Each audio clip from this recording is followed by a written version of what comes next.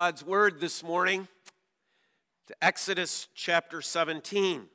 Exodus chapter 17. For those of you visiting, in the summer we do a series of various people, places that are found in Scripture. We've been doing it alphabetically for quite a few years. This year we're on the letter R, and so we dig into God's word in that regard. This morning we are at a place called Rephidim. Usually in our Sunday evening services, we've been going through the Westminster Confession of Faith, but because of where we are in the Westminster, and because I will be gone next Lord's Day, it would be better for the continuity to begin the next chapter the Lord's Day following, the Lord willing. So this evening, we're actually going to have a follow-up to this because we're going to move from Exodus 17 to 1 Corinthians chapter 10 because Paul, through the Spirit, makes a very pointed application or fulfillment of that which we see here. But then he uses this event at Rephidim to go on to teach the people at Corinth and to the Church of Jesus Christ today some very important and necessary matters for us to consider. So this morning we begin in Exodus chapter 17. Here then are the very breathed out words of God to you and to me upon this day. All the congregation of the people of Israel moved on from the wilderness of sin by stages, according to the commandment of the Lord, and camped at Rephidim. But there was no water for the people to drink. Therefore the people quarreled with Moses and said, "Give us water to drink." And Moses said to them, "Why do you quarrel with me? Why do you test the Lord?" But the people thirsted there for water. And the people grumbled against Moses and said, "Why did you bring us up out of Egypt? To kill us and our children and our livestock with thirst?" So Moses cried to the Lord, "What shall I do with this people? They're almost ready to stone me." And the Lord said to Moses, "Pass on before the people, taking with you some of the elders of Israel. And take in your hand the staff with which you struck the Nile and go. Behold, I will stand before you there on the rock at Horeb, and you shall strike the rock, and water shall come out of it, and the people will drink." And Moses did so in the sight of the elders of Israel. And he called the name of the place Massah and Meribah, because of the quarreling of the people of Israel, and because they tested the Lord by saying, Is the Lord among us or not?" Thus far the reading of God's holy word. Let's again bow in prayer. Father, we pray that you will give Pastor Bob clarity of mind to teach what you give us in your word, and open our hearts to receive these truths and apply them to our lives. We pray this in Jesus' name. Amen. Amen. Three things to look at from this passage. First of all, the complaint that begins the section. Secondly, the provision that God provided for his people. But then thirdly, the shadow. Because this too is one of those shadows that we find in the Old Testament that points us to Christ. And as I have mentioned, sometimes those shadows, even in our own earthly existence here, sometimes those shadows are hard to distinguish. Sometimes it's hard to make out all of the details. Sometimes they're very clear. Depends sometimes upon the intensity of the light that is behind it. In this particular section, I think we have a very clear shadow. There's nothing here that's going to have fuzzy edges. This is a crystal clear shadow that God gives to us of Jesus Christ, his Son and our Savior. But first of all, the complaint. I want you to note that the Israelites are not wandering. There is a pillar of cloud and a pillar of fire that leads them and guides them as they go. This began, as we know, back in Egypt already, as they left Egypt and God brings them forth by a mighty hand. God's been leading them and guiding them. They've been at a place called Marah, a place where they encountered bitter water. They came and they found pools of water there, but the water they were unable to drink. And so there again, they cried out to the Lord, and they're angry, they're upset. The Lord provided a means to Moses. He said, cut down some trees, throw them in the water, and the water became good to drink. But now they've moved on. How? Did they just decide? No. We are told they moved on from that place, the wilderness of sin, by stages. In other words, they're following the commandment of the Lord. They're doing that which God ordered them to do. They are moving and proceeding as God directed them to do. Part of that moving by stages then would also be moving by where the cloud and the pillar of fire take them. So understand, this is God leading them. God is bringing them to this place called Rephidim. God, for his own particular purposes, God, for his own particular reasons, is bringing his people, is leading his people to this place called Rephidim. This is not an accident, right? There are no accidents. We understand the providences of God. We understand that God is sovereign. God is in control of all things. And this pillar of fire and pillar of cloud are leading, directing them by his own presence. He's guiding them. And they come to Rephidim. But notice what the text tells us. That when they get to Rephidim, there was no water for the people to drink. Well, let me ask you a question. Do you think God was surprised? Do you think they got to Rephidim and God went, oh no, I let them here and there's no water? I didn't know that was going to happen. I was expecting there would be water. That's why I brought them to Rephidim. I expected there to be big pools of water, but there's none. Oh, now what am I going to do? No. God, who knows all, right, knows there is no water at Rephidim. But he brings them there anyway. God brings them to this place where there is no life-giving water, where there is no source of life. Now, he sought to teach his people, you see, back at Marah. He sought to teach them that it was in him and through him and by him only that life was to come. The whole experience of the plagues back there in Egypt, the whole death of the firstborn and the necessity of the Passover lamb's blood being upon their doorposts, the whole crossing of the Red Sea, all was there to design, to teach them. You need to rely upon me. So he brings them to Rephidim. How are they going to respond now? Are they going to turn to the Lord and say, Lord, you made bitter water sweet. We look to you. You can do that which is impossible to men. He brings them to Rephidim where there is no water. He wants them to see their need can be supplied by him alone. He wants them to understand and to recognize that the Lord is the only source of life. That they themselves cannot control this, but they are fully and wholly dependent upon him. And not just for their physical well-being, but their whole existence, especially their spiritual existence, is there only because of his covenant with them, of only because he has made covenant with them and has made covenant provisions for them. On their own, there is nothing. On their own, there is only barrenness. On their own, there is no water.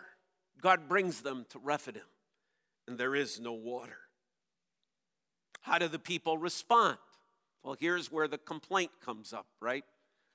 The people respond not in faith and trust in God, not even looking to Moses and say, you've done it before. We know God can use you again. No, they come with their complaint.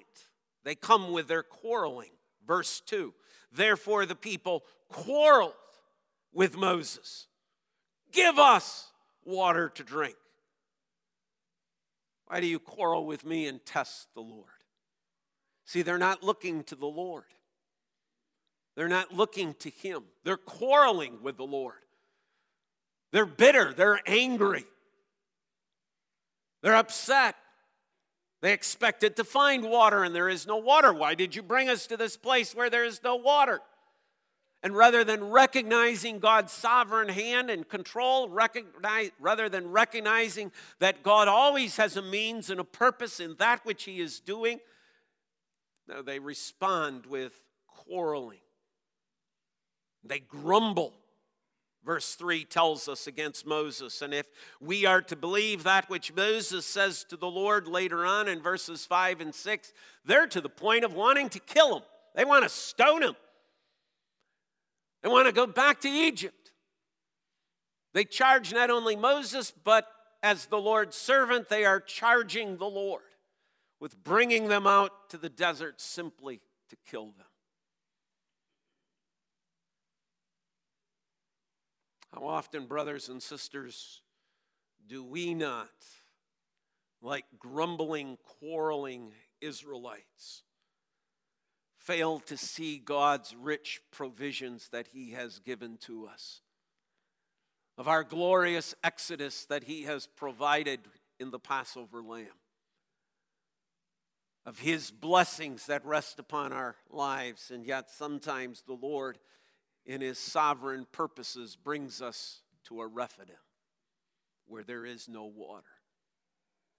And how quickly we, like Israelites of old, grumble and quarrel, become angry and embittered against the Lord's servants. No, really against the Lord himself. This isn't what's supposed to happen. This wasn't what I planned. This isn't what I thought would happen. And we too grumble, quarrel, complain. We too make these places, as Moses names them later, our Massa and our Meribah, our place of testing and our place of quarreling. And yet, again, here we see the grace of God. Do we not? We have a quarreling, bickering, angry people who are ready to turn around and head back to Egypt, ready to turn away from the Lord and from his gracious provisions and his covenant. Yet God doesn't destroy them.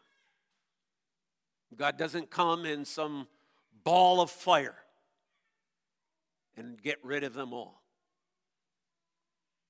Now, when Moses calls out to him, we read the following. But the Lord said, right? And the Lord said to Moses, he provides. He provides a provision. And what is his provision? I want you to note 6 things that are told us. He is first told, go to the rock. Once again, sometimes the specifics of Scripture are important. No, not sometimes, all the time. For every word is the breathed out word of God. Every word is Spirit inspired. Look at the text again, verse 5. Pass on before the people, taking with you some of the elders of Israel, and take in your hand the staff with which you struck the Nile. Behold, I will stand before you there on the rock at Horeb. On the rock Not a rock. Don't just choose a rock. The rock. A specific rock.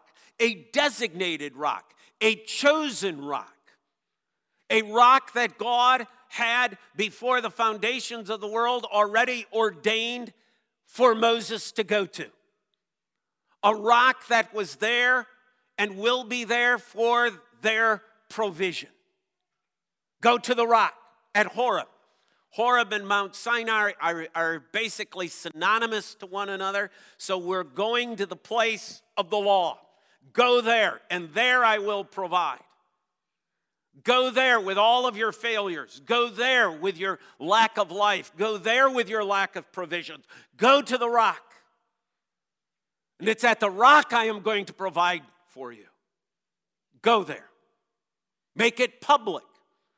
Go to this rock in a procession. Lead the elders. Take that staff with you and go to the rock. Now, from what we know, this might have been a journey of upwards of 20 to 25 or more miles. This is not in the sight of the congregation, but it is in sight of the elders of Israel. Go to the rock.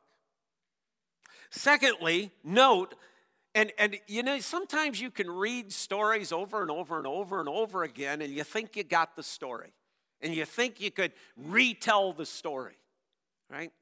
There's something in here I had never noticed. Look at that text again. Behold, I will stand before you there on the rock.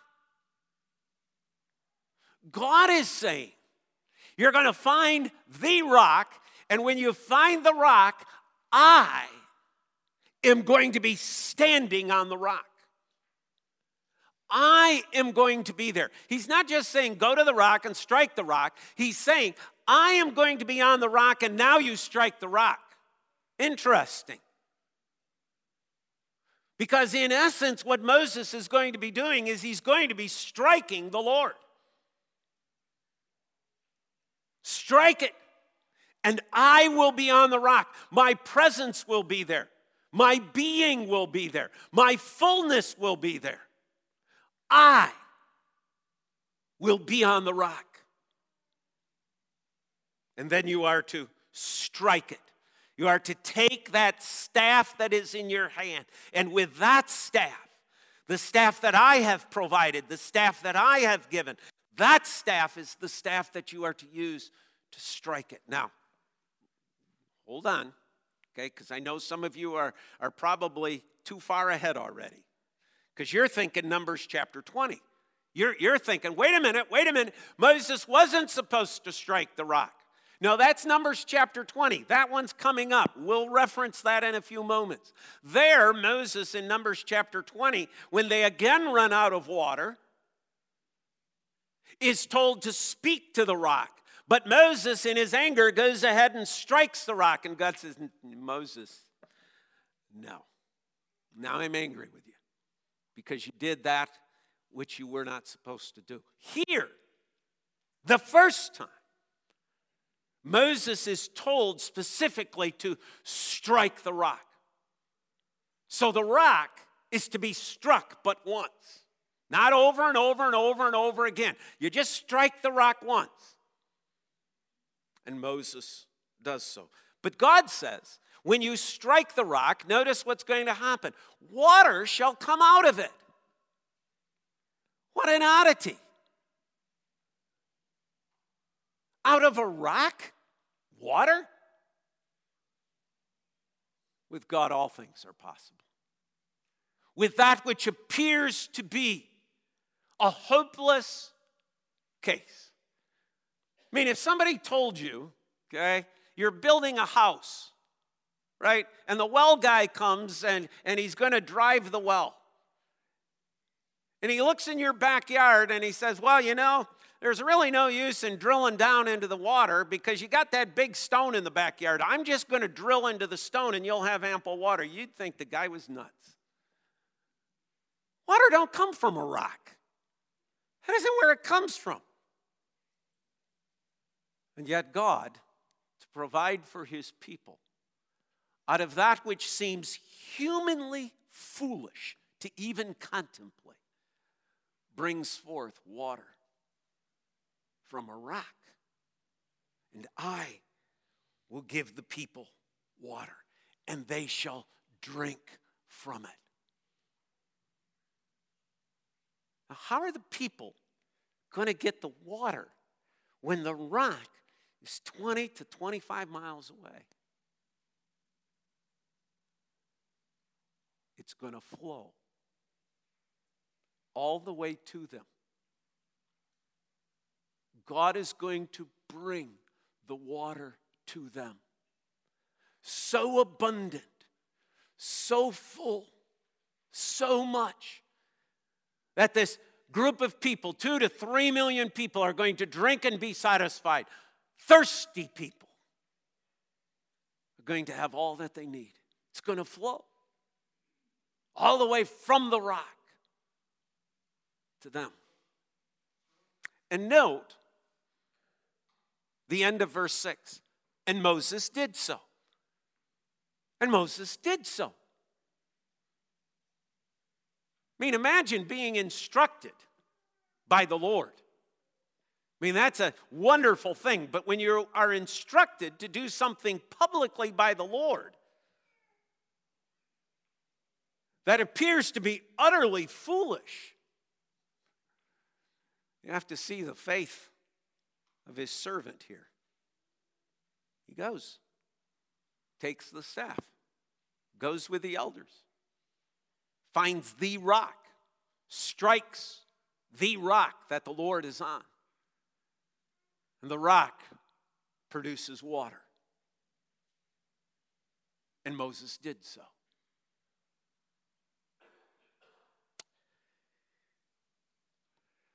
Great, great story of God's glorious provisions for his people. But that's, you see, where this becomes the shadow.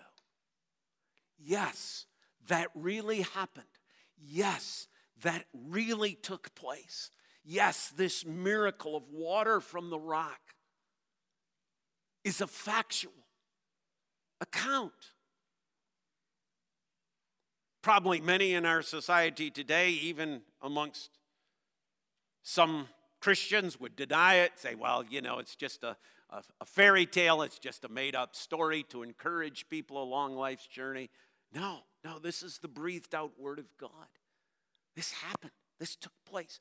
God provided for his people out of what seemed to be an impossible situation.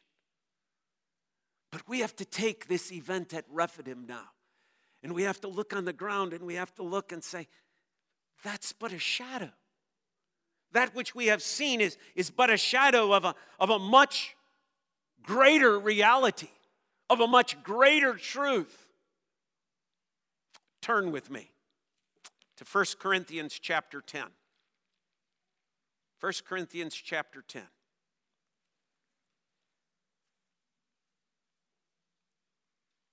I'll begin reading at verse 1 through verse 5. And once again, just a reminder, we will return to this again this evening. So if you think I'm leaving something out, wait until after tonight to make that criticism. For I do not want you to be unaware, brothers, that our fathers were all under the cloud and all passed through the sea. And all were baptized into Moses in the cloud and in the sea, and all ate the same spiritual food, and all drank the same spiritual drink. For they drank from the spiritual rock that followed them, and the rock was Christ. Nevertheless, with most of them God was not pleased, for they were overthrown in the wilderness. It's verse 4, right? For they drank from the spiritual rock that followed them, and the rock was Christ. There's the shadow. This New Testament reference of the Apostle Paul draws us back to where? To Rephidim. It draws us back to this event of Exodus chapter 17. Paul very clearly through the Spirit is telling us the spiritual rock was Christ. The rock was Christ. The rock was Christ. That rock, the rock of Horeb. The place where God is going to provide a law that is going to come and condemn. God is going to provide grace. He's going to provide life. He's going to provide an abundance. There. So it's not something that we need to kind of piece together. It's pretty clear. The rock was Christ. So Exodus 17, we see this shadow, but when we really look at the rock, Paul is saying, was Christ. God was showing his people already there in the Old Testament. Christ. In a clear picture. But you see, then we have to understand what happened at Rephidim. If the rock is Christ, then there are two things about that rock. One is the rock needs to be struck. For the provision to come, for the water to come, for the gift to come, the rock needs to be struck. That's why going back to that passage, and I will stand on the rock. I will be the one. I will be the one struck. And how true that is it not, brothers and sisters in Christ, when we reflect upon the death of our Lord and Savior Jesus Christ, that he is the one that is being struck. That he is the one,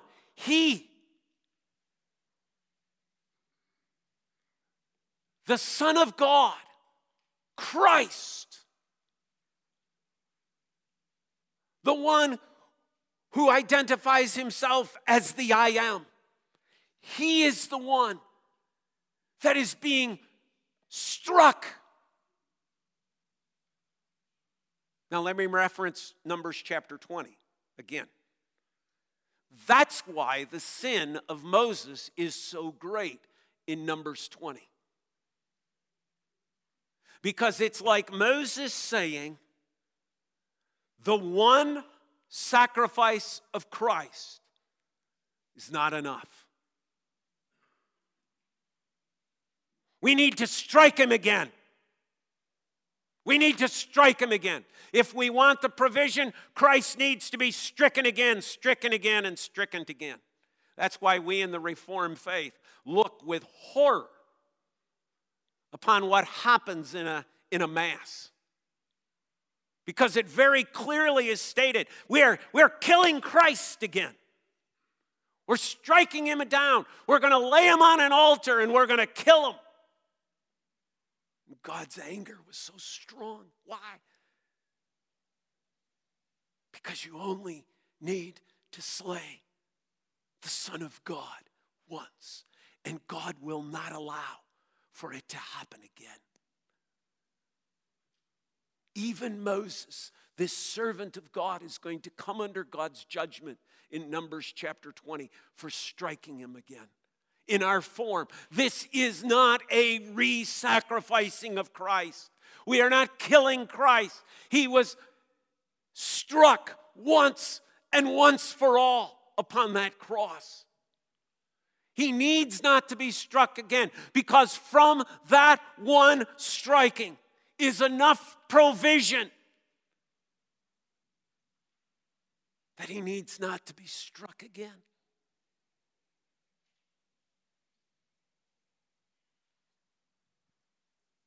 But there is something else, isn't there? There's not only the reference that clearly tells us this is Christ in the wilderness, this rock. There's not only the striking that points us to, well, what is that? Well, it's the death. It's the cross. It's Christ giving himself emptying himself upon that cross for you and for I. What was the result of the striking? A flow of water, a flow of life, a flow of what we could reference as living water. A flow that comes all the way to God's people, down through the times of history. A flow that comes to you and I. A flow that came to a Samaritan woman at a well in John chapter 4. I give life-giving water. He who drinks of me will thirst no more. John chapter 4. And I want you to think about who Jesus was saying the flow of the water came to. It came to a sinful Samaritan woman who had had, 5 husbands, and the man she's currently shacking up with is not really her husband. I offer you life-giving water.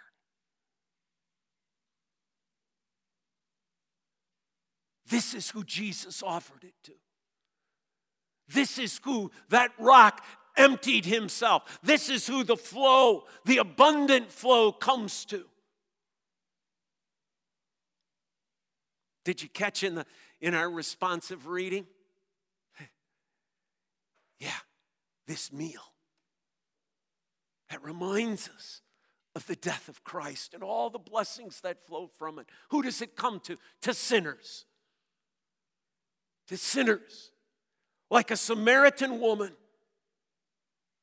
heaped with her sin. Years of sin behind her.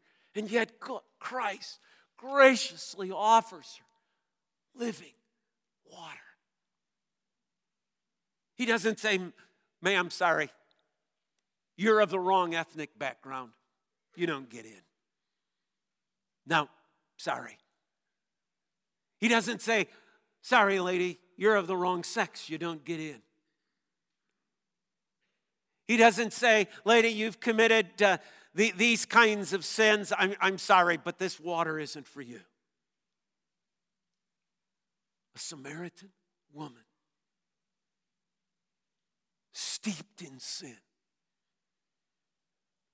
But do you see who else it's coming to? Do you see that the flow is coming all the way to you as a grumbling, complaining, bickering Israelite?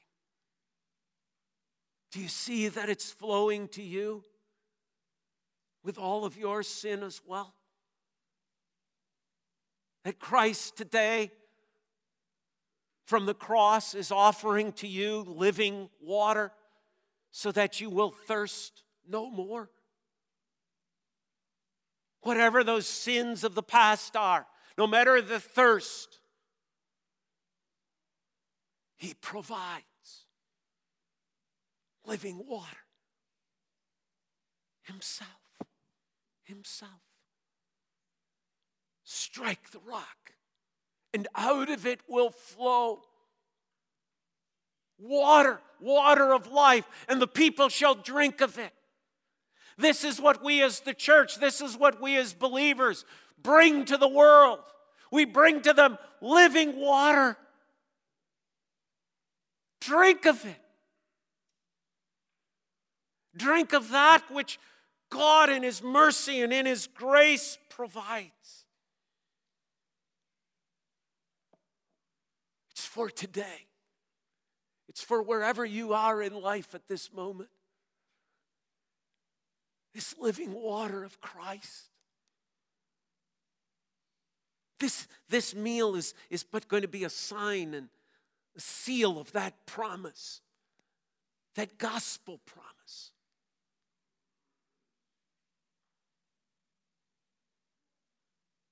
I offer, Christ says, living water. Today. Well, how does the psalmist put it? Today, if you hear his voice, do not be like the people at Meribah. Today, if you hear his voice, take and drink of Christ. And you will thirst no more. For these are waters of eternal life, as Jesus tells the woman.